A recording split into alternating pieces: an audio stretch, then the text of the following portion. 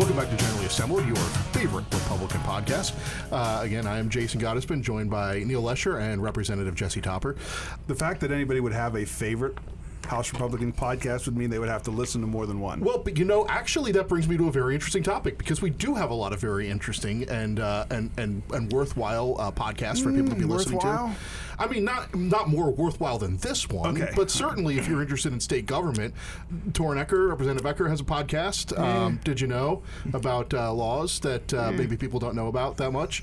Very, very interesting. Fresh Takes with Joe Kerwin is focused on freshman lawmakers, and there's several others. There's another one that maybe Jesse will actually like. I think Matt Dowling has one that's just dedicated to the Second Amendment. Oh well, that would be exciting for my district. Yes. Yeah. I would like that. No in there. I apologize to Joe. No, but look, we like to plug. Torren, on the other hand, no, I'll apologize to Joe. Well, look, there's similar models out there, but we're trying to make a name for ourselves out here in the Republican podcast world. It's a small universe.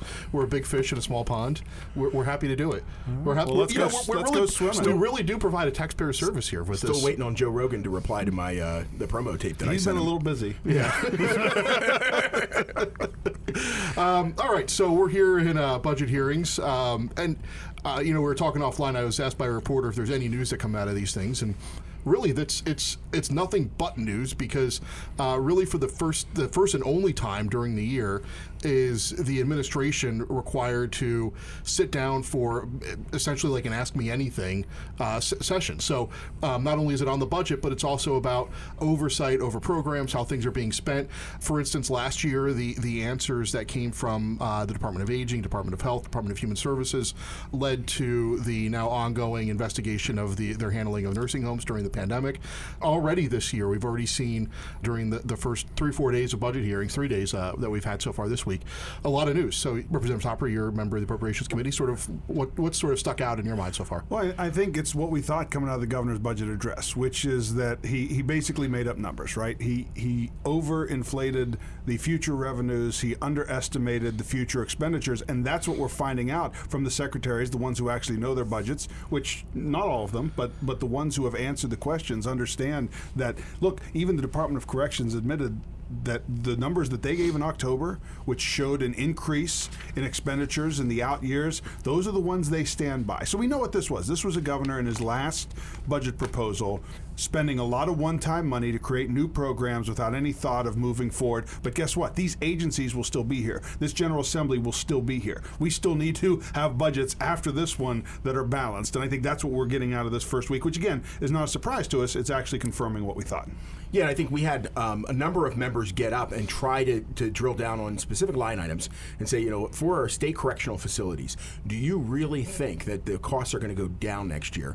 And the secretary kept hemming and hawing. And look, these secretaries are in a tough position because they can't throw the governor under the bus. They work for the governor. Yeah, they're stuck between telling the truth and having the governor's back, and those things are usually mutually exclusive. Right, exactly. And I think actually Representative Clint Owlett, who's from Tioga County, summarized the frustration that a lot of the members were feeling. And actually, Chuck, we have a clip on that. Why don't you play that? We all see what's happened here. The numbers were given to the governor's office. He's leaving. They're going to flatline the numbers moving forward. There'll be increases this year. But I think that we need to be real with the voters of the Commonwealth and the people that entrust us to their tax dollars. And I think what Clint is getting at there is like, some people have kind of called it like the two-step, but maybe because this is Pennsylvania, it's really like the budget polka. Right. But like, they're dancing around the numbers, and Clint's. It was actually Secretary Redding last year who came up with that. So it was one of the governor's own secretaries. Yeah, and it's frustrating because it's like, can we just talk about real numbers in reality and craft a budget like House Republicans have been doing? This guy is on his game. The appropriations staff does a great job this week of preparing questions and ordering very good food. Yes. Which, I tell you what, anytime Chad Weaver is in charge of food, it's going to be good. The other night, Progress Grill, I told him I would give him a shout out on the podcast. He said, Topper, you got to try the pork chop. And admittedly, I don't eat pork chops out a lot because that's something you can make at home, and usually, quite frankly, not very good at a restaurant. He gets a pork chop and he gets a crab cake, and let me tell you something. They were both dynamite. As Guy Fieri would say, off the hook good. So, Yeah, Chad, thank you. He knows his food. You can add Chad to the list of people that has never had an Impossible Whopper. No. Well, the man, listen, he was afraid. One of our colleagues got him to try zucchini because it was fried, and he said it was amazing. He's like, I don't eat vegetables, but it's fried, so this is fantastic. Well, going back to Flavor Country. Flavor Town. Yeah, Flavor Town. Yeah, Flavor Town. Flavor right. Country is what Flavor Country is where you go when you start smoking. To check with Representative Diamond on that. No, you don't have to worry. I was a long-time smoker. I've given it up subsequently. You've gotten all healthy. Ever since the vegetarian girlfriend. You know, I always said it's really easy to quit smoking when you got a bag of chemotherapy over your head. But Brutal. That's true. He brought it out. Yeah. He brought it out. He played the card, Neil. Well, look, if you got a card, you got to play it, right? That's a good one. Everybody That's does. a good one. But more back to topic. I think one of the interesting things, going back to being stuck between having the governor's back and telling the truth and really being transparent about what's going on in Pennsylvania, is also sort of the lack of the ability for these department heads to really know what's going on within their departments. Today with DCED, Representative Lawrence was talking about something with the Chester Water Authority and how DCED was playing a part in that, and the secretary had literally no idea. There was a question with the Office of Administration, and they're basically just their appropriation, and the secretary had no idea about that. I'll take it a step further. Doesn't even know his own budget. Yeah, exactly. Not just what's going on, but how they pay for it. And Jesse, I think you brought a clip on that. Do you want to cue that up? Absolutely, yeah, let's take a listen. My next question is for Secretary Newsom, Office of Administration. So we're seeing here in the governor's executive budget book that you're seeking a $1.24 million increase, and we have a small portion of that is reserved for non-recurring benefit costs, but that leaves $1 million or $1 million plus for continuation of current operations. Can you kindly describe why you need those additional dollars? And I'll further mention that is an increase of 10%. I'm sorry, I didn't understand. What line item is that? We're looking at your overall budget. You're looking for an increase of $1.24 million. In the Office of Administration, I'm not familiar with that specific line item. Okay, you can get back to me. All right. Well, I think we'll just let that speak for itself. It certainly was the most bizarre thing I've ever experienced in one of these budget hearings, which is saying something. That's right. That's saying something. Well, look, we even went back at the end and said, look, this. We gave him a kind of another go at that and said, just to make sure we're clear, we're talking about your line item, the only line item you have in the budget. It's only like $10 million. Yeah, and he still didn't know. He wouldn't give an answer. And look, I think that shows that, honestly, when some of these secretaries come before us, they understand that the governor's proposed budget is so flawed and has no chance of being enacted. I'm not sure they spend any time on it, which, we just heard a little bit of a classic example of that. I was kind of reminded, listening to that, of sort of like a mafia response. I want to talk about your budget. What's a budget? Well, and look, I worked in an administration. I can certainly say from that perspective, typically agencies don't know the final budget until budget day when the governor releases it. They submit what they would like to see, and then the governor's budget office comes up with the final budget. I think this year that's being highlighted more so than ever. It kind of got up to the governor's office, and voodoo magic was being done to the budget, and complete piece of crap. Not magic. Well, yeah, it is. It's voodoo. It's its own thing. Well, whatever. Really? It's a dark arts. It's a different wasn't thing. that That's magic? a whole other No, podcast. magic's not dark arts necessarily. Like, Look at Harry Potter. All right, That's Dr. dark Strange. arts. That's No. dark arts. That's wizards using magic against the dark Okay. arts. Wow. No, I don't. Okay. Now there's a dark side of the Force, but we won't get into that. No, we're not this doing time. Star Wars. It's- No. And this budget is Tom Wolf using the dark arts against the taxpayers of Pennsylvania. Nice. Well, boom. the last 7 years have been Tom Wolf using the dark arts against the taxpayers of Pennsylvania. No, but he's been stopped by the good. What do you call the good magic? Well, except for those 2 years where he was Harry decided Potter. that the law didn't matter. Yeah. Okay. Yeah, during the pandemic, he's like, I don't care. I don't Right. care what the general says. I was, well, I'm not going to do a Star Wars reference. It's not going to happen anymore. No, because Neil and I don't understand those. That's okay. I don't understand either, but I just use the right words in the right combination. Well, I'm going to get into this magic thing later. All right. Speaking of confounding things, one of the other things that we learned this week, which I thought was kind of amazing, was during the testimony from the Department of Corrections, they were asked about the governor's what I've called the Vax Cash giveaway on this podcast, and they admitted that it cost the Department of Corrections $8 million, and that it only increased their vaccination rate amongst employees by 3 to 4%. And I actually did the math on that, so that works out to about 630 more employees getting the vaccine, and the cost would be $12,700 per additional employee that got the vaccine.